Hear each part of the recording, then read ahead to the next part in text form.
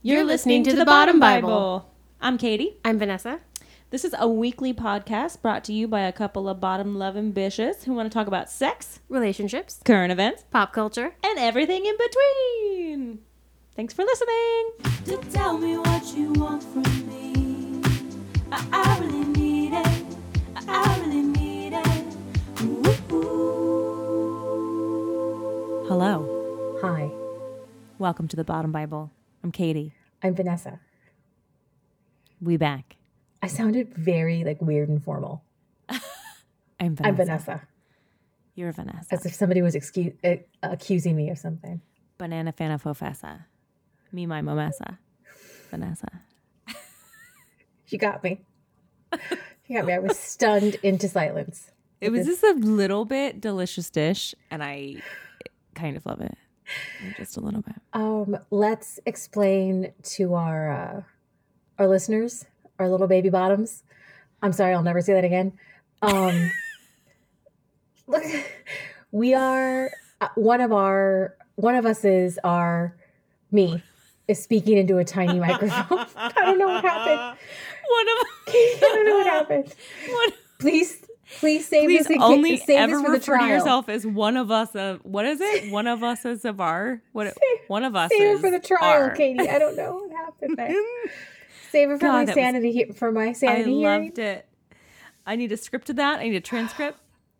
What I was trying to say was that one of us, me, is speaking into a tiny microphone again. Because I have, if you've been listening, I know that you've been on the edges of your seats. That Tiny baby bottoms have been on the tiny edges baby of the bottoms seat. just clenching at the edge of that seat, holding on for dear life. The microphone journey that I ordered it didn't get here in time, so I had to use the tiny microphone that I bought for funsies, but it ended up twist She really sounds working. Amazing. Yeah. I'm also going to post what I posted in my Insta story, which is me attempting to interview Dr. Boyfriend's dog, Charlie, who could not have cared less about me, but had a perfectly timed, what we call a lick loop. He's a pug. He's sweet. Not the sharpest tool in the shed. Very sweet, though. So he gets this thing. He's got a really weird long tongue, like Gene Simmons' long tongue. Okay. And so sometimes it doesn't always fit into his mouth. And so sometimes he gets into this lick loop where he starts to flick his tongue. Oh. Like he's licking. And then it almost seems like a nervous tick, like if you scratch your nose or something. Yeah. Or you start to lick your lips, but then you can't stop. And you just keep repeating it over. So he gets into this loop where he's repeating the same thing over and over again. And so he got in a lick loop just as I held the microphone to his little snoot. So you can pick up all the sound. It's amazing. We'll post it on the Bottom Bible stuff so everybody can enjoy my descent into insanity. So anyway, oh God, where were we? 3 U-turns ago.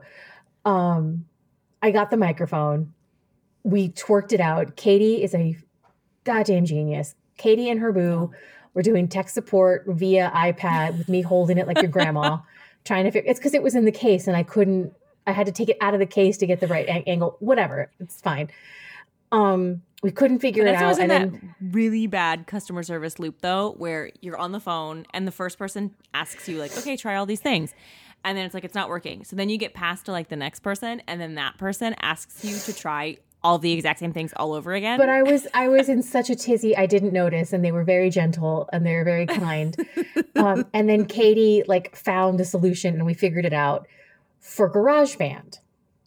Now there's the other step of that was that we had to figure it out in the software that we use to record remotely.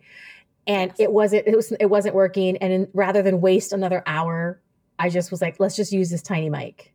Yeah, I love it. You're solution oriented. I love this tiny microphone so much. I literally have been carrying it with me everywhere I go, just in case I need to use it. And today, here she is. We're using her again. Oh my God. Okay. If you're still listening, what can I say? Why aren't you? You are absolutely still listening. I owe you a huge debt of gratitude. Each of you, I should be sending you 2 rolls of toilet paper each. I love that you're barter. I love it. It's important. It's important. It's people are going to start to panic again. Also, update. If you are on Instagram and you're following the Bottom Bible, and why wouldn't you? You will have noticed that this morning I went off and I just kept commenting on our post. Yes, I love it. Oh my God, I love it. While I was perusing Instagram in the morning, I tried out the bidet again to just a different position. I did micro movements. I hit what I can only describe as the 0.75 position. So it was not 1, it was 3/4 of the way to 1. Okay. So fucking perfect. It was the gentle splash I had been looking for. Oh, I love. It was not a steady Windex stream into my beehole. Okay. Yeah. It was a cold, yes, Arctic, yes, but perfect spray. I kind of imagine it like, like when you wash your face and if you decide to put cold water on and your you face splash it on your face. Yes. Like a splash. Okay. It was very much like beehole. a splash. Yes. Just on my, on my beehole, on my behold. Splash mountain on the beehole. On the beholder, the eye of the beholder. Yes. And why do I allow myself to talk out loud? I love it. Always, never stop. So that's another exciting update that you're getting is that I found I dialed into the perfect bidet. Dialed right in. Stream. So that's what there was an extra pep in my step all day long at work today. Just in time to bring you this. Today, if you are one of those people that just hits play and doesn't read the episode description that we work so hard on every week, that's fine. Today we're going to be doing the queen of YA, Judy Blume. Yes. I have been obsessed with Judy Blume books essentially my entire reading life. The entirety of my reading career. Yeah. Fun fact, I learned to read when I was 4, which now isn't as impressive because now everybody is a genius. Back in my day, you guys, you didn't know how to read when you went to kindergarten. It was really rare, and it was impressive back then to know how to read before kindergarten. I knew how to read well before kindergarten. So I have been reading like a long, long time. Judy Blume, been there. Oh gosh, probably maybe like 4th grade or so. Maybe like, how old are you in 4th grade? Maybe 3rd grade. Maybe 3rd grade, like 8-ish. Yeah. Some of the earlier stuff, the Tales of a 4th Grade Nothing was what the first Judy Blume book I ever read. But spoilers, I'm getting ahead of myself because that's also in our story. So today, just sit back and let me enjoy it too. Let me tell you a little bit about Judy Blume. And then we'll talk a little bit about her books and a little bit about like maybe our memories of anything that stuck with us, anything we remember. So just sit back and enjoy, y'all. Let me speak into this tiny mic. I will be one with you, fellow listener, and just absorbing this great information. Absorb, but also jump in because you know how I get. Okay. I'll end up talking about a space odyssey somehow. I'll connect it. Okay. I have been reading a lot of YA as of recently, so there may be some. I love YA. It's pretty great. I love a serious read. Yeah. Too. Like I love a downer. Yeah. I love Jane Austen. Like that is when I want to feel a warm shawl about my shoulders. Wintry kink for me. Yes. Give me a Jane Austen. I'm currently reading Wuthering Heights for the second time. Just because it just sounded like a good winter book. Yeah. I don't know. Like give me a Bronte. Jane Austen, the Brontes. Yeah. Yes. Okay. Yeah. All right. Okay. Judy Blume. Just, yes, another one of my many, many reading pleasures. Okay. So Judy Blume is one of the most well-known children's and YA authors. For those of you not familiar with it, young adult YA. tweens, teens, preteens. She was most prolific in the 70s and 80s. She became a staple of preteen and teen book collections everywhere, especially at my house. Her first book was published in 1969, and she has continued publishing work as late as 2015 was her last. Oh, dang girl. The last thing she read. Doesn't she published. do a master's class? Like that? Yeah. Okay. So she's still active, but the last book that was published was in 2015. Okay. So she was one of the first YA authors to take on controversial topics like menstruation, masturbation, birth control, teen sexuality, racism, religion, and death. Yeah. She received a lot of shit, a lot of criticism for addressing these topics.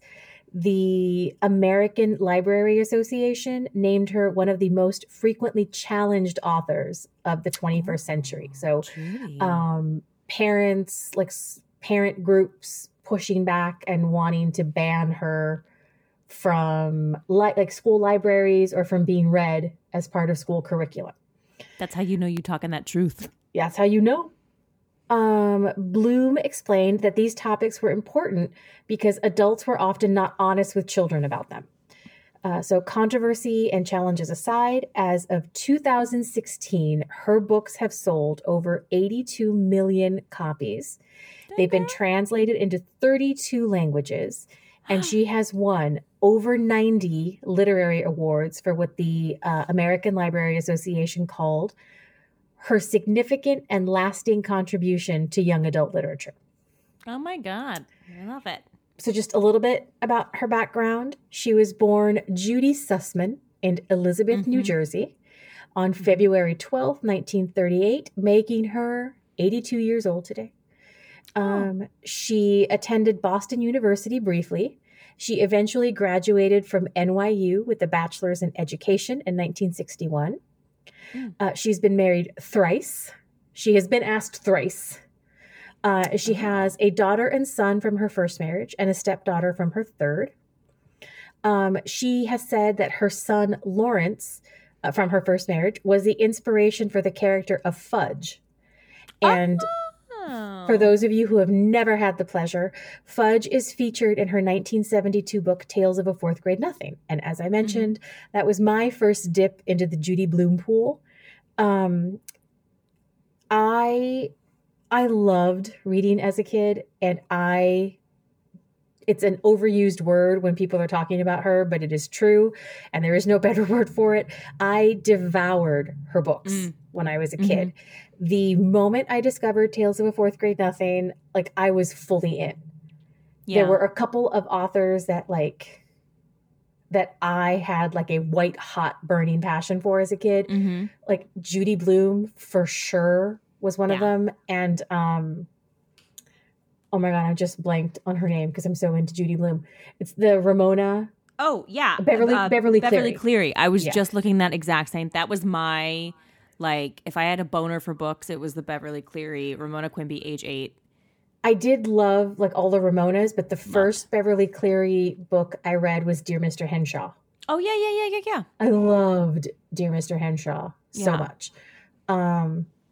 Okay, so most of, well, I say most, probably closer to all, everything I knew about puberty and periods was always thanks to Judy Blume, because guess what? She was right. And adults in my life weren't honest with me about those kinds of things. Yeah. Not honest or not completely forthright with them. Yeah. I had a lot of questions about puberty and my period, and I got kind of, we'll tell you what you need to know when we think you need to know it. Right. Types of answers. Yeah. So I am flummoxed, I tell you, that only one of her books has ever been turned into a movie. It was Tiger Eyes. Yeah. And it was a TV movie, I think, that was released in 2012. And it was directed by Judy's son, Lawrence. Oh, that's great. So Tiger Eyes, oh God, okay. I'm going to start talking about some of these books, and I'm going to try not to go off into crazy tangents because I want to mention a little bit about each of them and just a little bit. But Tiger Eyes was back in my day. We used to kind of describe the Judy Blume books like this is the blank book, much like a Seinfeld episode or a Friends episode. Oh, this is the one about blank. Yeah. So Tiger Eyes was the death book. Okay. The main character's father is murdered. Okay, I've never read this. It's so good. Oh God. So he's a shop owner and he's killed in a robbery because he's working at the store and somebody robs it and he dies. We'll get into the books in a little bit. Okay. But Tiger Eyes is the only one that's ever been turned into a movie. I am fucking floored by it. Oh God. Okay. Because we'll go into some of the like kind of very short summaries of the books in just a minute. But this is from an article from the New Yorker in 2012 by Anna Holmes called Judy Blume's Magnificent Girls. I was going to try to paraphrase it, but it was just honestly so good. I'm just going to read. I apologize now. You're going to hear me read a big old paragraph, but it was good. Many women can tell you when and where they first read a Judy Blume book, but I'm pretty sure that a lot of them can't remember exactly how they got their hands on it. That's because, like a beloved pet or a well-worn pair of sneakers, Judy Blume's books were just always sort of there, part of the architecture and the set dressing of many a young girl's life. Blume is best known for the way in which she dealt frankly and, for this reader at least, often titillatingly about puberty and sex, love and other indoor sports, as one of her characters calls it. When adults spoke of flowerings and blossomings, the girls and boys in Blume's books navigated far more visceral, sticky situations. Tony Miglone, the male protagonist in Then Again, Maybe I Won't, introduced legions of young readers to the concept of the wet dream. We sympathized with Margaret Simon of Are You There, God? It's Me, Margaret, as she anticipated the onset of menarche, which is your first menstrual cycle, and shifted uncomfortably but excitedly in our seats as Catherine Danziger of Forever discovered both sexual intercourse and birth control pills. The book, which caused a stink upon its 1975 publication, would no doubt make more than a few heads turn in the current GOP spin. So Forever was the sex book. Yeah. That's the one we all wanted to get our dirty little paws on. And I sometimes think, again, I'm an old, so bear with me. I'm an old, where sort of sex is dealt with more honestly now. Yeah. For this crowd, for the YA crowd, and kind of sex positive attitudes are more the norm. Back in these days, and so Forever came out in 1975. I probably didn't read Forever until the late 80s, maybe. Yeah. Like maybe I was like 12 or 13 when I read Forever. And back then, it was like a steamy book. Like this was one of those books I had to hide in case my mom came in and tried to read, like try to figure out what I was reading. Because this would have gotten me in trouble. She for sure would have been taken away from me, and I would have gotten in major trouble because the main characters in the book have sex. Yeah. That's the whole point of the book. It was the sex book. So the fact that it came out in 1975, and we have to remember that this was a time when like material for young adults, especially for young girls, was absolutely not talking about things like this. For sure they weren't. It wasn't sex in a sex positive way where the character is exploring it, enjoying it, and expressing her own sexuality. Absolutely not. It would have been more of a cautionary tale where the girl's life is ruined because she got pregnant. Yep. That type of thing. So her work she's been in publication for so long that the work has influenced a lot of modern writers and creators, and some that are a little more kind of surprising than others. So I just picked a few because she's inspired multiple generations, and like you would not be able to list everybody she's inspired. But Diablo Cody's 2008 film Young Adult, where a YA author is played by Charlize Theron, who returns to her hometown. Diablo Cody cited Judy Blume as an absolute influence. Got it. Chuck Palahniuk's 2011 Damned, the novel called Damned. It's about a 13-year-old who becomes hell's top recruiter. He looked to Judy Blume as inspiration for the 13-year-old character. There's nothing more terrifying than a 13-year-old girl. No, absolutely not. And Amanda Palmer. I think she's written specifically things about that were inspired specifically by Judy Blume. Okay. So in music, in writing, including someone like Chuck Palahniuk, who not known for light, delicate fare, absolutely like very aggressive, kind of masculine, characteristically would be masculine type of writing. Yeah. Even Judy Blume goes there. Yeah. So it is not like just for girls. It is probably mostly younger girls who were reading Judy Blume, but there were a lot of her books that were aimed towards boys. And it would have been something like, Then Again, Maybe I Won't. Lead character was a boy. Yeah. And that was the masturbation book. Yeah. I see her referenced all the time. There's a page I follow that's called like A Mighty Girl, and it's all about positive imagery for young children, not just young girls. Judy Blume is brought up constantly. Especially the younger books were written like not necessarily, they weren't like girly books. Right. They were books for children. Yeah. Books for young kids. Yeah. The YA things, I think because puberty becomes a reality in certain ages, there were absolutely like some topics that were skewed, obviously, like that Are You There, God? It's Me, Margaret was about a girl getting her first period and puberty in girls, probably obviously going to appeal more to girls than boys in that time. Okay, so real fast. Her first book was The One in the Middle is the Green Kangaroo, about like a middle kid or like a kid who feels like now I can't remember if it's he or she. Doesn't matter. It was a child who feels like they're being lost in the shuffle of all their siblings and is looking for a way to stand out. Iggy's House was the book that tackled racism.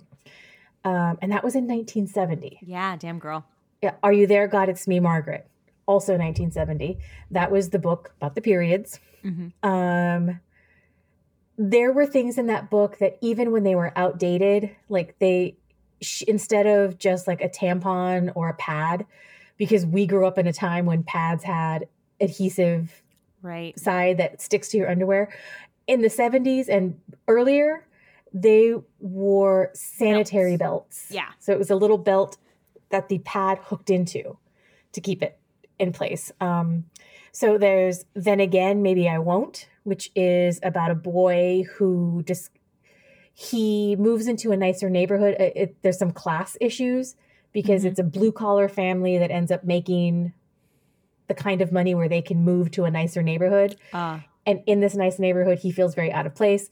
But then he's given a set of binoculars, and he, of course, starts looking into his neighbor's window, sees one of his neighbors undress on a regular basis, and masturbates to it. Has a wet dream and starts to masturbate. And then the guilt he feels about it, which manifests physically. He gets like really awful like gastrointestinal issues from the stress and the guilt. Yeah. Hot snakes. 1971. Yeah, that's crazy. Yeah.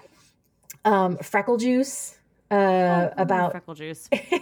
Instead of wanting to get rid of freckles, this person, she wants to have freckles. So she uses this freckle juice to try to get freckles.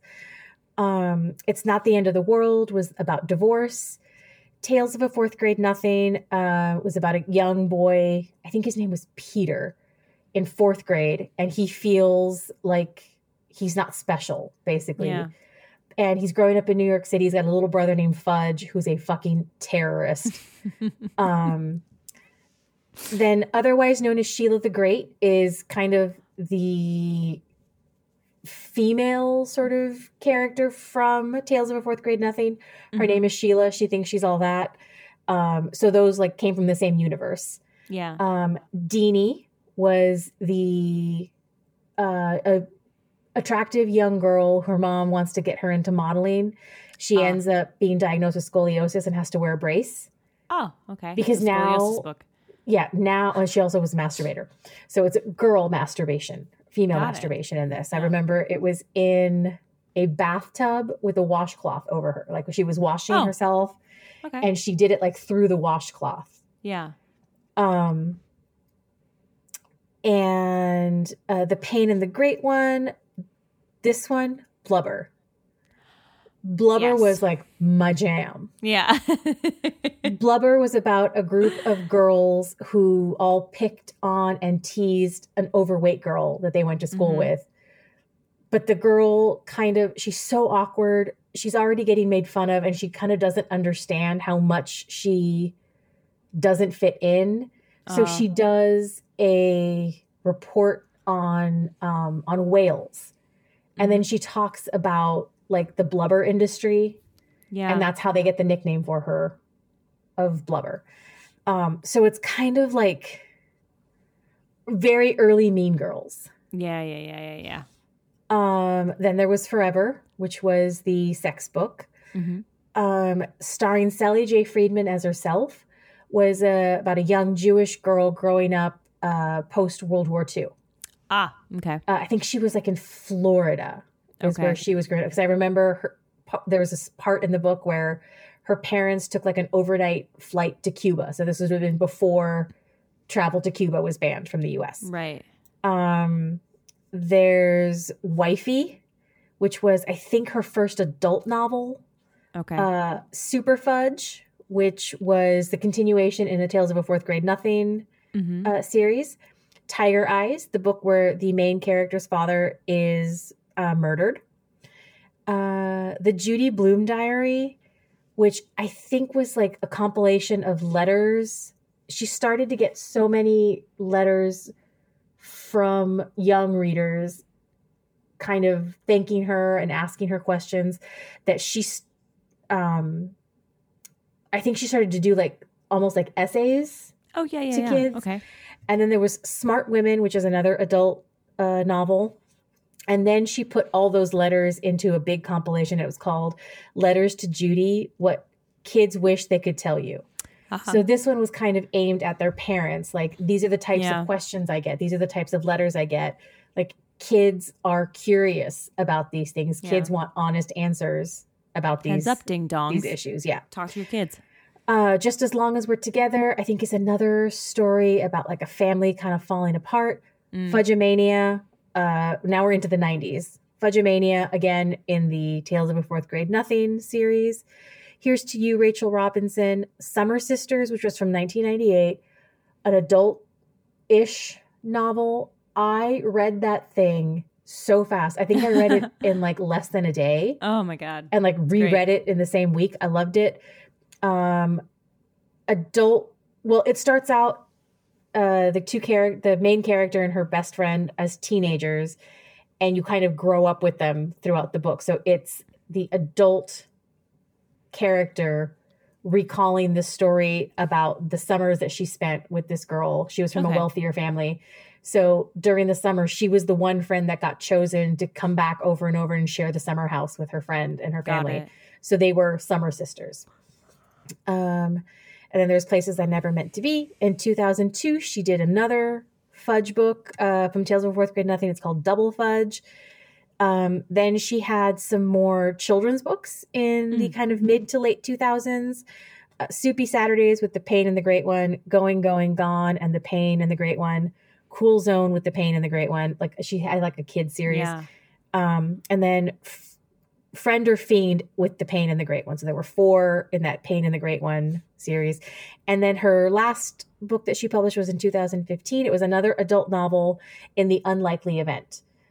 This was, I think, supposed to be inspired by her hometown of Elizabeth, New Jersey. It was very close to an airport, and there are a lot of plane crashes Yeah. in the town because it's obviously so close to the airport. And so it's the story that, main characters, I think it's like teenage girl and her family and like kind of her friend's boyfriend and all this stuff. And there is a really bad plane crash in the town. And it's kind of about the plane crash, but also the events that surround it. And then it's being told by one of the characters in modern times. So they're looking back on it. So it's like a little Inception sort of like now and then. Yeah. Got it. And I read most of their books. Yeah. Haven't read like the later ones from the 90s and 2000s that were kid driven. But the only books, like the gaps that I have are the adult ones because I was still a kid when they came out. Yeah. And I just wasn't as interested in them. And now I do want to go back and dip back into it and kind of read some as an adult. I have read In the Unlikely Event. It was really good. And Summer Sisters was chef's kiss also. But for me, the ones that stick with me, it's Tales of a Fourth Grade Nothing because that was the first in the series. But Are You There, God? It's Me, Margaret. Yeah. Because the accessories, like the belt versus our modern, adhesive bottomed maxi pads. Yeah. Some of those things change, but those emotions, they do not. No, they're the same. The feeling of being left behind by everybody because your friends all start to go through puberty and it always feels like you're the last one. Or I had never even considered until I read the book and then later reflected on it as an adult, the horror of being the first one. Oh, yeah. Group. I know. Because you focus on like oh God, I'm like being left behind. You focus on the FOMO of being the last one and never think about like, holy shit, what must it have been like for the first person? For that 9-year-old. Yeah. To get her period and then get her boobies. And then, I had a friend that was in the wedding that she got her period. My mom also got her period at 9 years old. Ooh, just babies. Little babies. I was 14. I was 12. I was old. I was definitely like, what the fuck? And then I got it and I regret it. Oh. Yeah. My boobs didn't come in. They were taking their time. They didn't come late in blooms. College. Talk about Judy Blooms. Late blooms. These useless birthing hips came in fast and furious, but not much else. The other one is blubber because as an overweight adult, but yeah, that was like real tough. But the character in Blubber, I think her name is Linda, is the one they make fun of and call Blubber. I didn't identify with her, even though that's who I assumed I would. Yeah. Because she kind of just let everybody pick on her. She was a very different type of personality than I was. Yeah. She was much quieter, much more introverted. And I got ahead of it and used that defense mechanism of I'll make them laugh. And if I make fun of it first, they can't touch it. Yeah. So, but still, Blubber still stayed with me. And then I had forgotten almost about it until I started reading up more about her again. Starring Sally J. Freeman as herself. She was a little Jewish girl on the East Coast in the 40s. Yeah. And somehow I identified with her. Interesting. Because the novel or the book title is taken from the fact that she was really lonely as a kid. And she has like in a household of adults and older kids.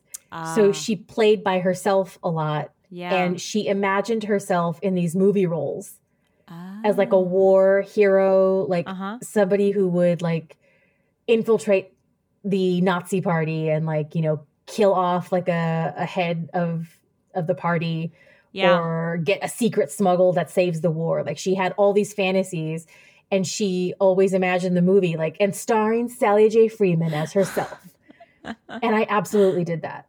Like I had all these like little fake scenarios for movies and like where I was the hero or like I came in just in the nick of time or I was the one who came into the room and like the crowd is stunned. I've never read that. I feel like I should read that. Didn't they also talk about in Are You There, God? It's Me, Margaret? Wasn't there also I might be remembering this incorrectly, but there was like the Catholic and the Jewish element. The lead character, Margaret, her parents had like were in a multi-faith relationship. One parent was Catholic, one parent was Jewish. Yes. But neither parent was religious. So Margaret didn't grow up close to any one religion. I think like a grandparent I think it was maybe her grandmother that tried to get her to go to temple, but it was only like through social kind of events that she ever attended temple or church if somebody was having a bar mitzvah, bat mitzvah, or like a wedding or something. That was the only time she ever went to any sort of religious ceremony. And part of the book is not all just period focus. She struggles with her religious identity because she's got these friends that all belong to one or the other. Yeah. And that is the big thing back then too. That is also the age where you don't want to be different. Right. To be different at that age is like, ooh, it's like putting a big old target on your back. And that's right. I had forgotten about the religious aspect of it. And I think in Tiger Eyes, they tackle a little bit of, I don't think it's race, it's more like cultures, because the main character, after her father dies, they move from New Jersey to New Mexico to be with family, because the mom is like having a rough time and kind of can't handle the kids and everything. So they move with family to New Mexico. So she moves from living like on the Jersey Shore to having to live in into Albuquerque. Yeah, desert. Okay. And so there is some tension between Native Americans and I think there's also a character who's Mexican. And a couple of like Mexican characters who are Spanish speakers. So there's some phrases in there that she learns and repeats. Also, random weird fact, crochet is mentioned in there. There's a character in her class that never takes notes, but just passes the entire class crocheting. Oh. But she like always gets the answer right. And I remember thinking like, what is this crochet? Oh, crochet, what is that? Crochet away. What's happening there? And then fast forward to like probably 20 years later, I learned how to crochet. Really? Did you learn how to crochet as an adult? Yeah. When I was working at the software company, I learned it from the YouTube. Oh my God. That's amazing. I was that meme. It says like, slow down, you old bitch. Yeah. And it's like me trying to follow a YouTube crochet tutorial. 100%. Oh my God, that's amazing. Them ladies is fast. Yeah. And then knitting came. I thought I would never get knitting because it just seems so difficult. Even when I tried tutorials, I couldn't get it. And then you were my key because you suggested I try continental. It's more like knitting, crocheting. Because it's like crochet. You hold the yarn in the same hand and the hand motion, the muscle memory is much easier if you're a crocheter trying to learn how to knit. Yeah. My mom taught me how to crochet and she's severely against knitting. I mean, she's like impressed by it, but she can't. She refuses. You got to get her. I saw a tote bag a long time ago and it was the power fist, like the resistance fist up in the air, but it's holding a crochet hook and the text says too legit to knit. Oh, I love it. She would love that. It's a great idea. Nobody tell her. Anybody listening to this, nobody tell her. So I would be curious what your faves, anything that sticks out to you, anything that, what Judy Blume made you feel. The only book of Judy Blume's really truly that I read more than once and fully absorbed was Are You There, God? It's Me, Margaret. That's the one. That was the one. And I knew I think I read one of the Fudge books. But I did really fall kind of harder into that Beverly Cleary. I severely related to Ramona Quimby. I can see that. She has an older sister that does not like her, annoys Beezus. her. Das me. I'm the younger one with the older sister that did not like me. Not a bit. And she was just kind of like a tomboy kind of kid. But I do 100% remember reading Are You There, God? It's Me, Margaret. And I remember my mom was, so I was a little bit of a different generation, but it still wasn't not like we see it today. Like we don't, like when we were going through puberty still it would have been what, 90s for me, like 98, 99. It was still hiding pads up your sleeve. All of a sudden, I started to bring a purse, which I'd never worn before ever in my life. And being able to relate to that. And also having a comfort of knowing like, oh shit, we've been dealing with this for a long fucking time. Like this ain't nothing new. And then I do remember being very confused and asking my mom about the belt because I didn't understand what that was. Yeah. I'm like, what is this? I got sticky. I must have asked my mom because I literally have no idea who else I would have asked. I did not know any other adult women at that time. Yeah. About the belt. And she kind of, I think, she must have explained it to me because I can only remember not quite getting it and then, like understanding it. There's something about that book that even though it's kind of outdated, some of the things are just kind of outdated now. There's something about like the spirit of that book that lingers. And I don't know if it's because it was really the only book. I remember my mom bought me a book like to explain puberty and kind of handed it to me and was like, there you go. They're the instructions. The book, it's kind of like the handbook for the recently deceased. In Beetlejuice, I kind of just got handed his like stereo instructions of like, what? I have to find, so it's called A Mighty Girl. It's a page I follow on Facebook, and they had just, let me find this post. They had just talked about a book. Let me see if I can find it. They post a lot. Let's see if I can. It was a period book, and all of the comments were from women our age or older saying, wow, this is so great because all I had was Judy Blume. That was it. Yeah, that was the one book. That's what I was going to say, because unless your parents gave you some sort of like for preteens or for like prepubescent girls and boys type of book, Judy Blume was it. No other book talked about your period. And if they did, it may have just been a mention of it. Judy Blume was the only book that you could have gotten that had any kind of detail or any kind of story where like the period wasn't just a punchline. Yeah. It was about the anxiety of waiting for it when all your friends have gotten it, the friend that lied about it, the girl at school that develops before everybody else, and like the jealousy that comes with that, like all these like, oh God, you could not pay me to go back to those times. No, I don't want to go back. Absolutely there. not. I'm good. I'm chilling. Never, ever. Never. No, thank you, ma'am. Yeah.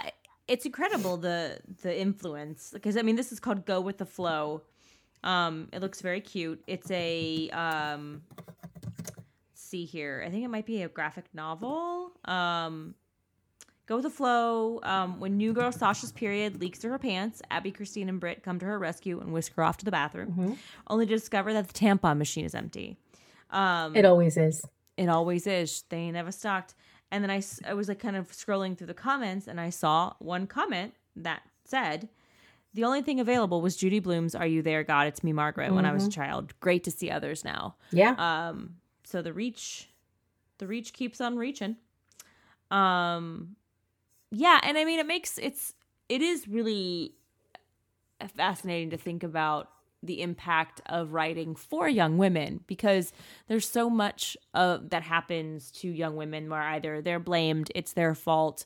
The way that it's spun and talked about in society is as if they've done something wrong, when it's refreshing to read a take when it's like, oh, no. This Girl, is natural. it's just These what are happens. natural things that are happening to you. It's fine. Yeah. There was no Pen 15 when we were growing up. Oh, God. Can you imagine? It'd be amazing. Yeah. Well, what they experience in Pen 15 is what we experience. Right. Like the embarrassment, the shame, the lying. Either lying that you haven't gotten your period yet because you're embarrassed by it and kind of keeping it a secret, or that you have gotten it and you're blooming or stuffing your bra, like all those things. God, they're so, and I'm sure men and boys experience some, obviously they do, they would experience some kind of but some sort of equivalent negative experience, but there's so much shame put on women that I was never a boy, not a man. I didn't go through the male kind of puberty experience, so I can't say that there was no shame attached to it. But it doesn't seem like, from speaking to men and boys, that there is anywhere near the shame that's put on women for what just happens naturally. Yeah. To us, like the fact that even someone who is 10 years younger than me, or nearly, essentially 10 years younger than me, Katie, that you also understand, like shoving a tampon up the sleeve of your sweater at work, because God forbid somebody see you with the tampon and that they know she's on her period. Yeah. I do remember at one point when I just stopped being embarrassed, and I could go to Target and I went in, and if I needed pads or tampons, it's all I bought. I didn't buy like a bunch of other stuff to hide with it. I carried it with me. No basket. I put it right on that, what's it called? The belt thing. Conveyor belt. The conveyor belt. Sorry. I put it right on the conveyor belt proudly. Like, if you have a problem with me buying these items, just look away. Yeah. Avert your eyes. Yeah. That being said, I'm still not comfortable with anybody knowing that I poop. But you have definitely hit on something. There is an extra, I mean, we see it in the dress code, right?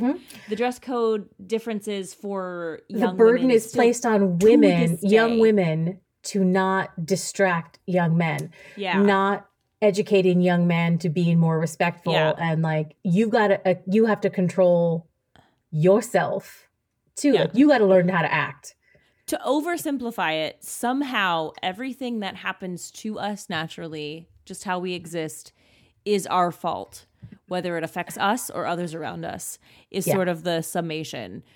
We see that I remember watching, not to make this about Pen 15, but speaking of YA, I did not realize how triggered I felt. There was like an episode where they were talking about the smell of their vaginas. Yes.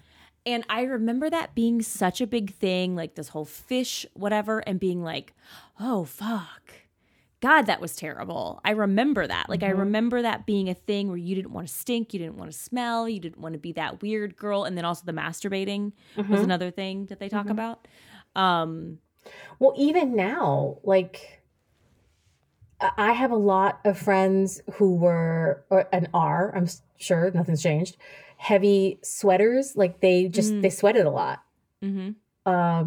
Sometimes it was because they were more athletic and they just did more than the rest of us. But others that were just, everybody's body is different. Yeah. I'm not very athletic. But I also am not like a heavy sweater. I've never been a super sweater. I have other body functions that humiliate me all the time. So this is not a humble brag. It's just, I got lucky on this one. Yeah. Not a heavy sweater. And somehow I remember it was a friend. I won't say who, but it was a friend who was very self-conscious about like the BO smell, convinced that she okay. smelled all the time because she was a kind of a heavy sweater, and was incredulous when I said like, oh, I don't wear deodorant every day. There's some days I forget. Like if I'm just going to go to work, I probably, and it's like it's a mild day, I probably won't wear deodorant because I know I'm not going to need it. She Yeah. could not believe it, was like, you're a fucking liar. I was like, no, I'm not a sweater. And she equated it to being like more feminine. And I was like, oh girl, no, like I'll blow up a bathroom as badly and in some cases more violently than a man. That it's not to say just because my armpits don't smell and I'm not sweaty doesn't mean that I can't like frighten you with the things my body can produce. I make up for it in other ways. Never fear. But it's that attitude of like, I remember I had an aunt who said that vaginas were ugly. Oh yeah. That like you should hide them because like she didn't understand like people who had like women who had like no shame about their bodies. Like, how dare you like not be embarrassed by your own body? It's like by existing in the skin. Yeah, because I'm just living. Yeah. I'm just living my best life. I know. Well, thank God for the Judy Blooms and giving us the guidance that maybe was lacking. Or we were just, because like the shame gets passed down whether it's intentional or not. Just like if you watch a parent feel shame about their own body, they don't direct it to you, you're going to pick up on that shame and start to analyze and feel. So thankful for authors like Judy Blume for giving us that. It's just it's a different vibe when it's sort of when there's a degree of separation, where there's guidance with a degree of separation. I feel like not just young women, but young men all benefited from those stories and being able to talk about taboo topics, especially in the 70s. I didn't realize they went back that far. That's crazy. It had never occurred to me to look at like the publishing dates of some of those. I assumed that when I was reading Are You There, God, It's Me, Margaret in 1984 or something like that. Like I just assumed like, oh, this was written like last year. Right. And it was like, oh, incorrect. No, this was. Who was her publisher? Did she have various? Let me see. Actually, I closed the page, but I can very, very easily. Bradbury Pressed. Bradbury Press and Dell Publishing. It looks like all the way through. There were some that were EP Dutton, but yeah, it looks like the same couple of publishers. You know what I love? I love trailblazers like Judy Blume that lead us into we just read it was a month or two ago, Pet, which is a YA novel about a young Black transgendered female character is the main protagonist. Like, think about how far that has come. An incredible book. Highly, highly, highly recommended. The author is transgender non-binary. Akwaeke Amazi, I think is how you pronounce their name. Sensational. You got to read it. But to think of if we hadn't had Judy Blume, would we have gotten to that place? I would say no. And even then, it was from the late 60s, early 70s to 2020. Right. That's how long that took. Yeah. And if you go to, well, you can't go to a library right now in most places. But next time you're able to look at a library shelf or at a bookstore shelf at the YA. Yeah. It's rows and rows and rows of it. And not that long ago, it would have been like, in some cases, it was a book. Yeah. It was just a Judy Blume book. Or, very, very few things that were tackling those subjects in that way. Yeah. and not just like, I don't want to shit on the Babysitters Club, but not just like the Babysitters Club where it was a little more light. In some cases, they did occasionally tackle, kind of a heavier topic, but for the most part, it was much lighter fare, or like Sweet Valley High. Yeah. That kind of thing. Sweet Valley High. Sweet Valley High. We need to do, oh my God, can we do like a book review of a Sweet Valley High? Do you know that I went nuts one summer and ordered boxes of them from eBay? I love it. Boxes and boxes and boxes and boxes of them. Let's have a side YA. We've talked about this before, but let's do it. Where we read YA and then we discuss. The Wakefield sisters. Like, I know so many facts about these imaginary people. Their brother Stephen. And then did you ever read the adult ones? Mm-mm. Did you ever read the updates? No. There were 2 of them like in modern time now. Girl. Their brother Stephen is gay. Oh. I don't remember anything else. Okay. Yes, I do. One of them ends up with Bruce Patman, the rich boy. Oh. Okay. Because he's like done a 180. He's done like a whole growth thing. Okay. He's pulled his Pretty in Pink. And then like it's Elizabeth is the loser sister. Oh, it's great because I never could stand that stick in the mud. Yeah. Fuck you, Elizabeth. Remember when she like changed her personality? She got into a motorcycle accident and she was in a coma. God. And when she woke up, she had a completely different personality. Yes. That's the first time in that book. These are the things that take up all this storage in my brain. That book where Elizabeth, it's the one where she wakes up from the coma. Okay. That's the first time I ever read, I was ever introduced to the concept of dry shampoo. When I read it, I thought that they were talking about shampoo for dry hair. Oh, yeah. I got to moisturize. And I was like, they're talking about dry shampoo. No, because Jessica brings dry, like powder shampoo to the hospital to help wash Elizabeth's hair. And then Elizabeth's like, dry shampoo? She's like, well, that's all we can do. And then I was just like, oh, she's mad because she like doesn't want to use shampoo for her dry ass hair. Like, oh, and it was literally like probably a decade later when I randomly thought about that and was like, oh my God, I get it. She brought dry shampoo. I didn't know dry shampoo was around that long. If I ever get into a motorcycle accident, you have to bring me dry shampoo. I'll bring you so much dry shampoo. You would never need a helmet again. Your hair would be so dry, shampooed up. Yeah. Amazing. Well, that was amazing. I learned so many things about Judy Blume in these books that I did not know before. I can't believe I went off on a Sweet Valley High tangent. I love it. I love those stupid books. It's like brain candy. I love it. They're the Jordan almonds of my library. I love a Jordan almond. Not very many people do. I love it. I miss how libraries smells as well, by the way. Anna is the only other Jordan almond fan I know of. Yeah. I go hard on Jordan almonds. I'll break my teeth.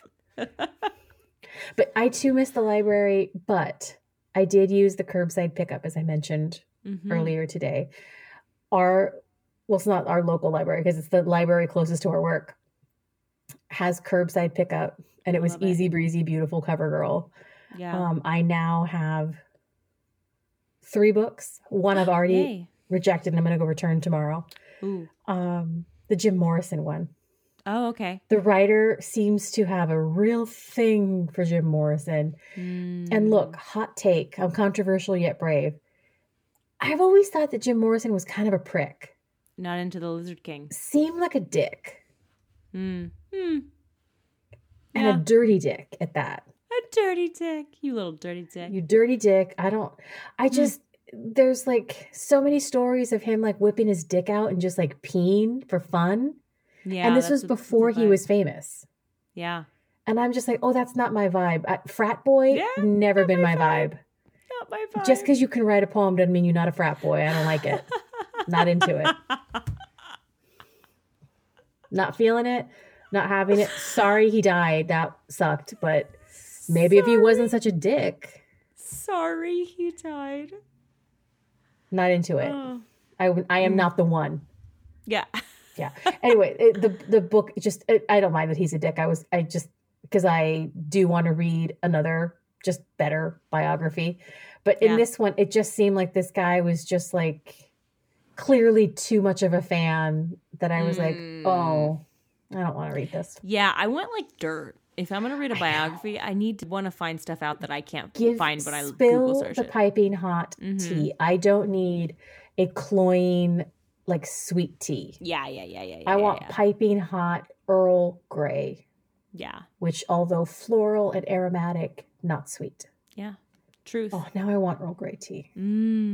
Tea. I love tea. They're always I just out of got it a when I go to box of Starbucks. tea, like assortments from my mother. She sent that. She I keep getting texts from her like, did you get packages? I'm like, well, nope. Guess I'm getting another gift. So she sent like the Republic of Teas, like 2 tins. Yeah, of tea. 2 tins. I still remember your former landlord, my former friend, being so sticker shocked by that fancy tea shop. Oh. Do you remember, oh God, what was it called? Was it Tivana? Oh yeah, Tivana. Because I know that the brand is still around, but they had brick and mortar stores. And there was one at the mall. And you had to sit through this whole long, it was like a pyramid scheme presentation before they told you what the cost of the goddamn tea was. Yeah. And they would set it up like it's less than $2 a pot and you can get, this many cups out of it. So it ends up only being about this many cents per cup and blah, blah, blah. Okay. But you have to like buy it by the pound or you have to buy it in bulk essentially. So she tried this tea and the guy made it and it was delicious and blah, blah, blah. It was a whole experience. And she was holding, she picked up like, I think it was like one of those like travel mugs or something, like the steel ones. And she was kind of looking at it and he tells her like, okay, so that's going to be $165. And she straight up like Three Stooges fumbled that thing and it crashed into like the display and she knocked over a bunch of them. She was like, I'm not paying that much for tea. I'm going to just go buy a box for $3. Yeah. Ooh. I was like, oh, that's why you don't have them brick and mortar stores anymore. You can't charge people $200 for tea. Can't, baby. You just can't. I'm sure it's real good. I'm sure it's delicious. That's not, again, I am not the one. You might be on the wrong continent. I don't know. Yeah. Oh, but they did have those beautiful ones that like, it was like a dry flower. And when you added the hot water to it, it would open up. Beautiful. I love like that. It was meant to be served in like a clear glass teapot. But I was like, I'm not paying $150 for it. No, I'm sorry, sir. I'll watch a YouTube video. I could buy a cheap saxophone for that price. I'll watch a YouTube video. I'll buy 50 boxes of tea. Oh. I don't know how we got to this, but yes. Periods. Periods and tea. Good. Period tea. Oh, that's right. That. I wanted hot tea spilled. That's right. Yes. Biographies. Drive up curbside. I can do it. I can pick up that stitch. You got to bounce a little back. bit, but I have a small window. It's already gone. Often I will say something very random.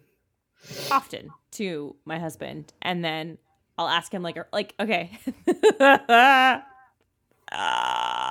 The other day we were driving, just sitting there, and I went, the Gestapo were German, right? Oh my God. Yeah. No. And then he'll be like, yeah. And I'm like, you want to know how I got there? That's always my question. You want to know how I got there? You want to know how that happened? And then I like play it back. I'm like, well, I was thinking about this. And then I thought about this. And then because I watched this video earlier about this teacher with the Anne Frank. And then I was thinking about how this one gal mentioned the Gestapo. And I was like, wait, because I was like, it doesn't sound like a German word. But it is. I'd have been like, gazpacho's the one that's the soup, right? Wait, which one's the soup? Gazpacho. Okay. Borscht? Yeah. No, that's beets. Okay. Doug Funny. A borscht? Killer tofu. A borscht? That's the soup, not the procedure. Oh, got it. Okay. Well, we've come on that note once again to the end of our episode, the end of our YA novel, our chapter book. Our Jungle Book. Also, please, I'm going to apologize to Katie now. I keep forgetting that this tiny little Yeah. mic picks up sound really well, and Yes. I've been leaning into it like this. I just looked over at the little wave things. Uh-huh. It looks like I've just been fucking screaming Alex Jones style My for an mic hour. looks like that as well. I think it just might be. I'm going to just say I'm sorry for screaming at you for an hour. No, it sounds. I'm like a delicious. right-wing conspiracy theorist Delicious, right now. delightful. I'll put a beat behind it. It'll be great. All right. Well, we bid you adieu. A 2, 3, 4. I don't know. It's so stupid. Rate, review, subscribe the pod. What YA novels do you love? Did you read Judy Blume's In Your Pantaloons? Judy Blume's. If you're a youth, what's out there now? What you reading? What's available? Yeah. What kind of stuff is out there? Yeah. For the not the pubes, for the puberties, for the puberts, about the pubes, for the puberts. Yeah. I love it. You young little teens, you teens, and tweens, tweens. and everything in betweens. Teens, tweens, and automobiles. Oh, you're too young to get that reference, you little babies. Okay, well, that's going to do it. That's it.